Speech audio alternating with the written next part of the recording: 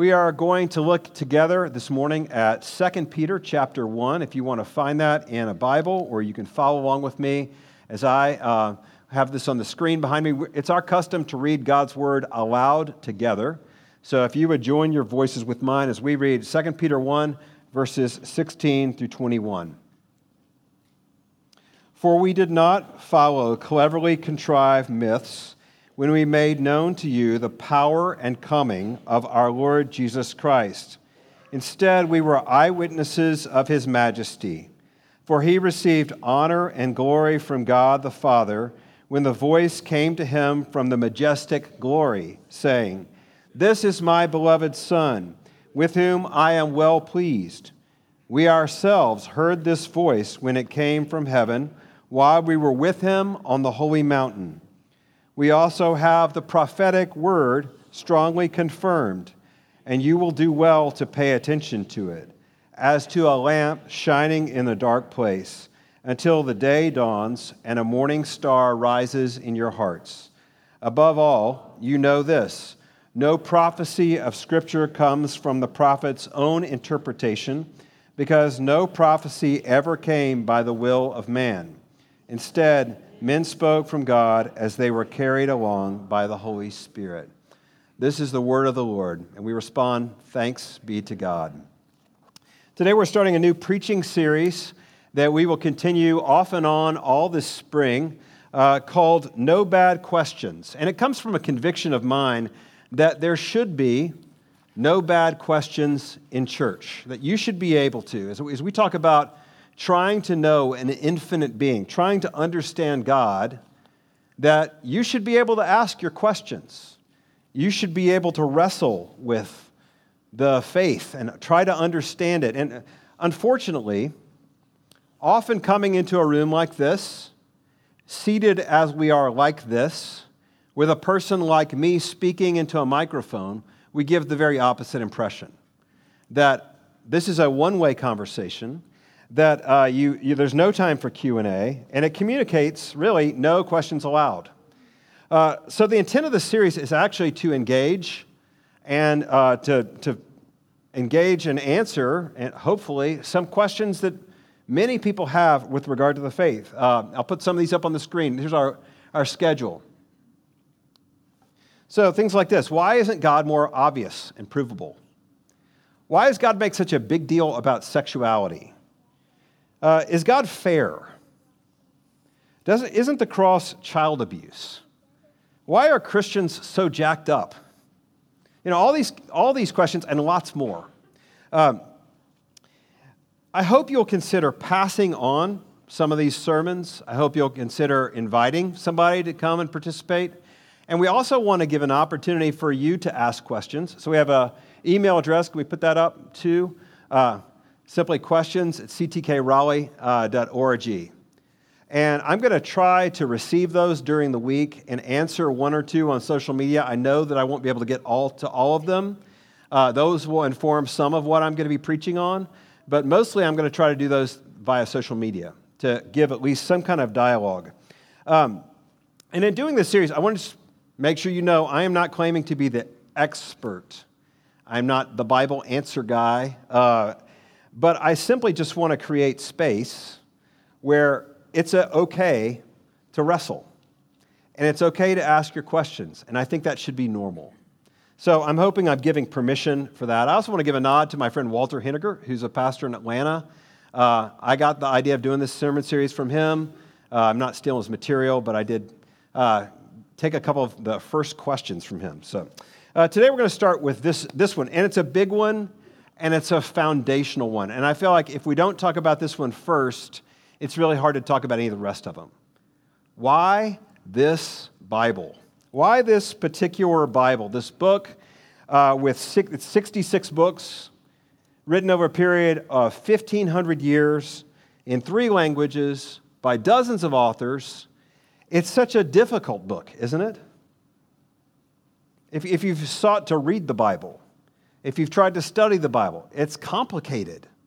It's hard. Why, God, would you write a book this complicated? The reality is, this isn't the Bible that we want, is it? This really isn't the Bible we want. I think a lot of people would prefer sort of a Google version of the Bible, where you could look up your questions, a Wikipedia Bible, even a recipe book Bible, like How to Have a Good Life. That would be great. But this Bible, we want something that's much more accessible. We want something that's more clear. We want something that fits our categories of 21st century journalistic precision. And instead, this is what we get. This collection of narratives and Hebrew poetry and apocalyptic literature and gospel and epistles. There are genres of reading that don't neatly fit into our modern categories of fiction, nonfiction, memoir, news. They don't, do they? And as such, it's hard. One of the things that I find is that many times we feel like we're the first generation who's wrestled with this. We're the first generations who's discovered the Bible's hard. But generations of Christians before us have always wrestled with this. Abraham Kuyper, who was the Prime Minister of the Netherlands in the early 1900s, he said this: in giving us Scripture, it seems like God is an artist, not a photographer. He's given us this impressionistic painting, not the kind of precision that we want. So this isn't the Bible we want, is it? So why this Bible? Why this particular Bible? If God could have done this any way, God could have chosen any way to communicate who He is to us. Why this one? And therefore, I want to assume that there's something purposeful about the way that we get the Bible. That actually, I'm going to assume that God has some purpose in this. In this way of revealing Himself. So I'm going to show my cards at the beginning. Here's my challenge for you this morning. Is simply this: to read it, re-examine your own resistance to it, and let it read you. So here's where we're going this morning. First, read it. By that, I mean let the Bible speak. Read the whole book. Examine it and wrestle with it. Question it. I find that some, not all people, who really wrestle with the claims of the Bible have honestly never truly tried to study it. They've read the lives of Christians, and man, I know reading the lives of Christians is no good advertisement for Christianity. They've read the church and church history. Again, not a great infomercial for Jesus. They've taken a class. They've talked to friends. They've heard other people and that other people's logical wrestling with the Bible. But if you don't do the homework yourself, you can't say you've actually thought about this. It's all secondhand. We have an election coming up this year. And I always, on the local and state level, I always have to go research. Do you have to do this? Figuring out who's running for county sheriff, I don't know. I don't know any of these names, or county commissioner. And you have to go do your homework and figure out who are these people and what do they stand for, and what's their prior voting record on major issues if they're in the House. I want to encourage you to do the same with the Bible. To ask your questions and to get into this book and let it speak for itself. And so that's where we're going to start this morning. I want to ask, what does the Bible say about the Bible? Now, that may sound very circular to many of you. But if there are things the Bible doesn't say about what it means, and there are things that the Bible does say about what it means. So I want to let the Bible speak for itself. And this is just one of many parts, the part we read here from 2 Peter chapter 1. Peter, one of Jesus' disciples, writing about his own experience, writing to a group of people in the first century, talking about Jesus and Scripture. So I want to listen to this. And I'm going to go through this by objections. Several objections that people have to the Bible. So, objection number one is this. Ancient people lived in a time when the lines between mythology and reality were much blurrier. Now, you know this if you've studied your Greek and Roman mythology, Norse mythology, this idea of mythology. Did ancient people really understand what was true and what's not the way we do? Fact and fiction. They had ideas of chaos. Did they understand myth the same way we do? Let's explore that for a bit. The word in Greek for myth is mythos, and it means simply a narrative or story without distinction of fact or fiction, a fictional narrative as opposed to the truth of history. What did the Bible's authors think about the category of myth? Well, interestingly, that word is used all over the New Testament. And it's distinguished between what the Bible's communicating. So, for example, Paul tells his readers in 1 Timothy 1 not to pay attention to myths. Or 1 Timothy 4, have nothing to do with irrelevant and silly myths. That there's a time coming when people will, this is 2 Timothy 4, turn away from listening to the truth and wander off into myths.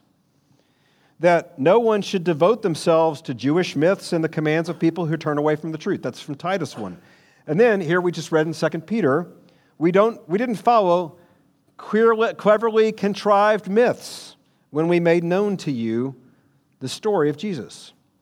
In other words, the first century authors of the Bible were very aware of the distinction between mythology and fact, between what is a fictionalized account, chaos, gods, and between what we would consider to be reality and truth.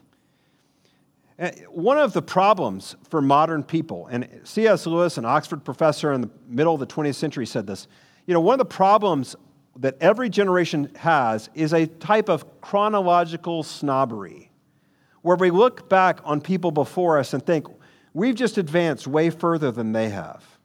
They were so foolish back then, so gullible, so easy to believe, lots of made-up things.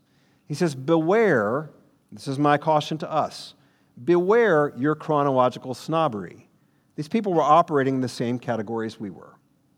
Second objection. Objection 2 is this. The Bible is like a game of telephone. Did you ever play telephone growing up? Telephone's the game, it's a kid's game where one person whispers a phrase to somebody, and they whisper it to the next person, and down the line it goes, and at the end of the game, you find out how the message over the way it's passed down has been changed over time. Right? And the logic applied to the Bible is much of this was oral history. Over time, the passing down of this led to all kinds of distortions to the point that we're like, we have no idea what this actually originally said. We've got version number 2,800 or whatever, down the line. So again, this question, is that what's going on? And surely, yes, lots of parts of the Old Testament, particularly the Pentateuch, the first part of the Bible, was oral history before it was written down. But there are lots of parts of the Bible that are not. There are lots of the parts of the Bible that don't fit that. For example, we read here as Peter talks in 2 Peter 1, he uses language that we would use today when we talk about journalistic reporting. Verse 16, he says, we were eyewitnesses. Isn't this what hearing from frontline accounts of what's happening in Gaza? We want eyewitness stories. Verse 17, we ourselves heard the voice. What is that? That's first-person testimony. It's the same standard of journalistic reporting that we look for today. And that's not just one isolated event in the Bible. In fact, if you go back and you look at particularly the two books written by the gospel writer Luke. Luke wrote the book of Luke, which is the account of Jesus' life, and the book of Acts, which is the account of the first days after Jesus' death and resurrection and the first years of the early church. Luke writes in the beginning of that, I carefully researched this. He went around and did lots and lots of interviews with people to get the material that he puts into the Gospel of Luke and he puts into the book of Acts. Careful investigation is the word that he uses.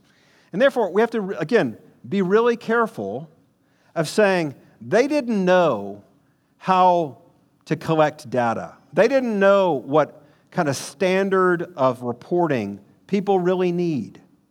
No, the Bible stands up to that. Objection number 3, the Bible contradicts itself from the Old to the New Testament. The Bible contradicts itself. Objection number 3. Now, I looked this up. You can find all kinds of examples of this. You type in on your Google Bible contradictions, and you will get hundreds of pages. Because there are lots of people who are pointing out between the Old Testament and the New, all kinds of discrepancies with like how it seems like there was a change in thoughts about the Sabbath, the permanence of the earth, the importance of sacrifices, the power of God, seeing God, punishing crime, family relationships, the resurrection of the dead, the end of the world, all kinds of things. But again, listen to what the Bible says about the Bible. Peter here says, we also have the prophetic word strongly confirmed, and you will do well to pay attention to it. This is one of the challenges of interpreting the Bible, isn't it? The Bible doesn't drop down for us from heaven in some monolithic whole. I wish that it did. There are other books, religious books, that are purported to be like that. For example, the Quran is claimed to have been written by one person at one time in history. Or, again, Joseph Smith's tablets dropped down from heaven. This is exactly how they're supposed to be. The Bible, though, was written by at least 40 authors over a period of 1,500 years. It is anything but a monolithic whole. It's all kinds of pieces brought together in one book. And that's really hard. But the Bible knows that that's what it is. It's an unfolding document. It's an unfolding revelation of God over time in history. So all the parts, there are parts that preview other parts, that are fulfilled in other parts. There's a beginning and end. They tie together. It has a prophetic word confirmed on purpose. Again, this is purposeful. Augustine said this in the 5th century. He says, the Old Testament, the New is in the Old concealed, the Old is in the New revealed.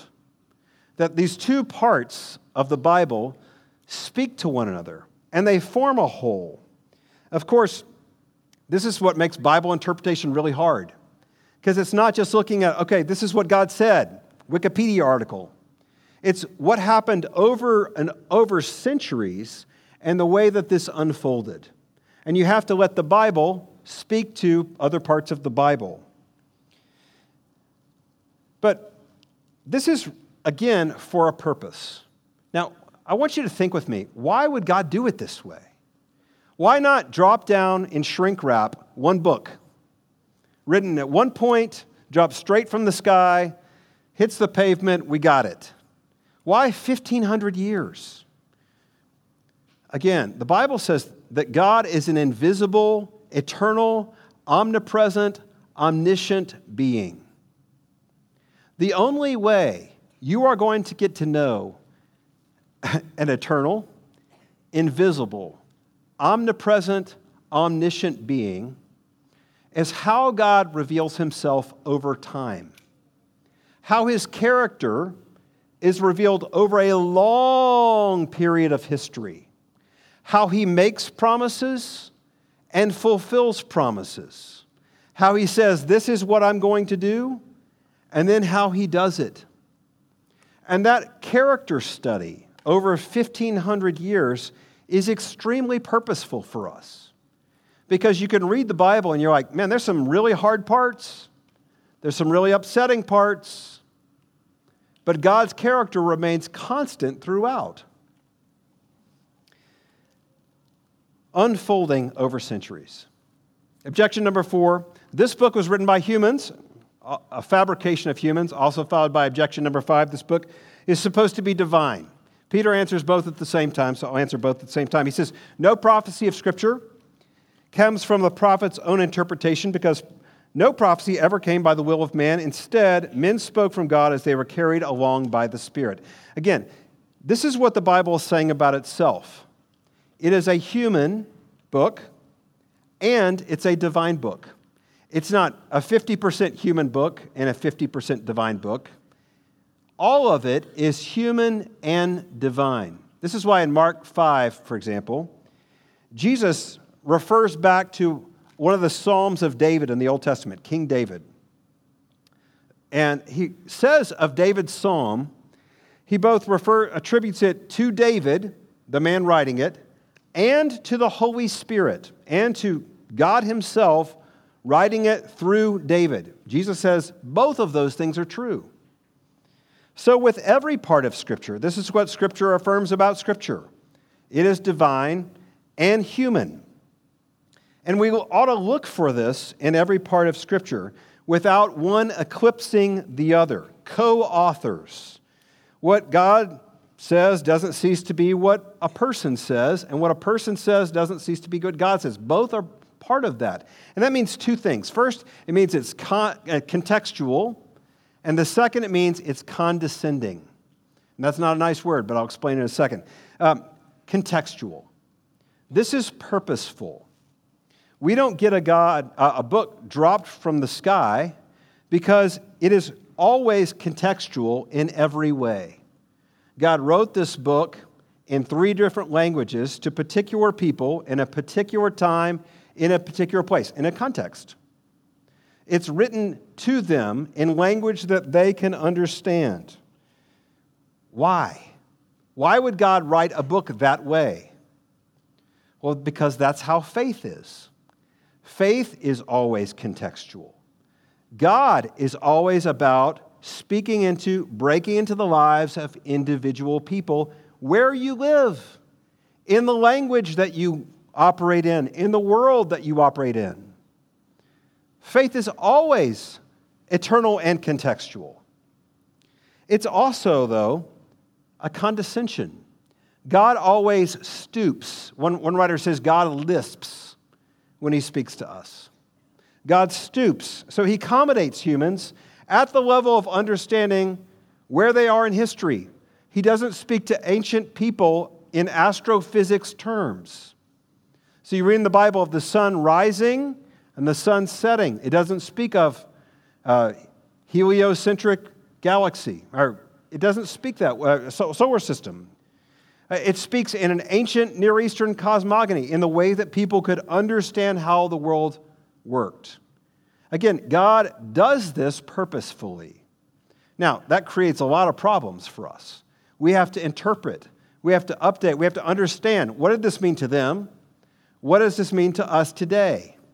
But I want you to think about this. If God came and spoke his word to us today, people living 1,500 years from now would be doing the same thing. They would be having to understand the world that we're in, the way we speak, our vernacular, the way that we think about the world, and I'm sure there are things that we don't know yet. So God speaks in a very contextual way. God speaks in a condescending way on purpose. Now, of course, the greatest inbreaking of God, his revelation in this, is Jesus. And that's what's highlighted in this passage.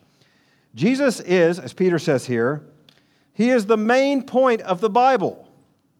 Listen, we didn't follow cleverly contrived myths when we made known to you the power and coming of our Lord Jesus Christ. Instead, we were eyewitnesses of his majesty. For he received honor and glory from the Father when the voice came to him from the majestic glory, saying, "This is my beloved Son, with whom I am well pleased." We ourselves heard the voice when it came from heaven, when we were with him on the holy mountain. Now, he's referring to an event that he was an eyewitness to. Peter and John went up on a mountain in Mount Tabor in northern Galilee, and they witnessed what's been called the Transfiguration. Jesus looks normal in one moment, and the next minute, he's sort of unveiled to be a divine being. And at his right and left, speaking with him, are 2 of the Old Testament leaders of Israel, Moses and Elijah. And there's a voice that comes from heaven. "This is my beloved Son. Listen to him." And Peter here is an eyewitness. Why would this be the thing that he highlights? He doesn't highlight the resurrection, doesn't highlight the baptism. He's saying, this is Jesus. Jesus is the ultimate revelation of God to people. God come in human flesh. And that's why Moses is there and why Elijah's there. They are representatives of the Old Testament prophetic system. He says, look, they're with Jesus, they're pointing to him. They're saying, this is the guy. You know, this is what he highlights. I want you to think about this. You can learn a lot about God from nature. Lots of us love nature. We love going out on a cloudless, moonless night at the ocean or up in the mountains and staring up at the stars. You can learn a lot under an electron microscope. You can learn a lot about who God is from His created world. Lots of His created world tells you God is real. We'll talk about more of this next week. But you can only learn so much about God from this. It'd be like an assignment if you were in an English class in high school, and your teacher says, I want you to read all the plays of Shakespeare and tell me everything that you could find out about the person William Shakespeare by reading his plays. That'd be a really hard assignment. I mean, you could walk through his plays and go like, well, it seems like Shakespeare had a sense of humor. He lived in this kind of place and time and used this kind of language. He liked history. He had some sad stories. I don't know. You know, there's only so much you can learn about Shakespeare by reading Shakespeare, unless Shakespeare, in the story of Hamlet, wrote himself into the play, and he was a character in his own play. This is what the God of the universe did. The God of the universe, of course, is revealed in His creation, in the physical universe, in the mathematical precision of this universe, in astrophysics, in all kinds of wonderful ways. But God is most clearly seen because He wrote Himself into our history. He came in the person of Jesus, in flesh and blood, and you can study Him. You can learn about Him. You can learn about Him in the Bible. So again, why this Bible? Why not Wikipedia? Again, we're not the first generation to wrestle with these concerns. There are lots of frustrating parts. But let me emphasize this. Don't confuse frustrating with random. The Bible's not random. Don't confuse difficult with impossible. Instead, here's my challenge to you. Take a step toward it, open it up, and read it. And particularly read it looking for its main character, the person of Jesus. If this is what the Bible's all about, start with that part. Or dig into it looking for Him. We have a great opportunity for this coming up in the next couple of weeks. Read it. Wrestle with it. Second point, and these 2 points are much briefer. Rethink your resistance. Rethink your resistance. Your posture toward the Bible is super important. Nobody comes at this book in an objective way. We have to be really honest about that. Nobody comes in an objective way. Every person has a predisposition. We have cultural lenses. We have ways we've heard about the Bible and what it means. Every person approaches this Bible before we even open up with some degree of resistance. Most famously, a writer named Aldous Huxley, the author of Brave New World, said this about the Bible and about Christianity, and I appreciate the honesty of this quote. Not a believer, but he's honest about his own resistance. He says this, I had motives for not wanting the world to have meaning. Consequently, I assumed it had none, and I was able to find, without any difficulty, satisfying reasons for that assumption. The philosopher who finds no meaning in the world is not concerned exclusively with the problem of metaphysics. He is also concerned to prove that there is no valid reason why he personally should not do whatever he wants, or why his friends should not seize political power and govern in the way they want. For myself, the philosophy of meaninglessness was essentially an instrument of liberation, sexual and otherwise. Now, let me boil that down. What's he saying? I wanted to do what I wanted to do. And I didn't want the Bible to have meaning or Christian theology, and therefore I found it didn't have any. And that pretty much was self-fulfilling. I appreciate Huxley because he's saying, I'm sincerely convinced of a worldview that excludes God. I think that's really helpful. To truly be open to the Bible is honestly terrifying. If you open yourself up to a book and say, there might be a real God behind this, and if there's a real God, he might be in control of all things. And if there's a real God in control of all things, I might be breathing his air, and my very existence may be caused by him, and he may have demands upon me. I mean, the intellectually honest person says, really, I'm not so sure. I'm not sure I want this. Can you identify with that? Like there's something about us, each of us deep down, that's agnostic. And doesn't, like, even if you're a Christian, you're like, I sort of want this, sort of don't. On my best days, I'm like, yeah, we do this internal tug of war. Do you want a God who's real? And finally this, be read by the Bible. Here's what I mean. Being read by the Bible. Every Christian I know, and I'm going to take a hand count of this in just a second, has some experience of sitting in a service or in a Bible study or a class or even their own study of the Bible and feel like somebody flipped a switch. And it was like a hand reached through this book and grabbed you by the lapel and said, I'm talking to you. So, can I have a raise of hands? Has anybody ever felt that before? Yeah. The reason that you felt that before, if you're a Christian, is because it's a living book.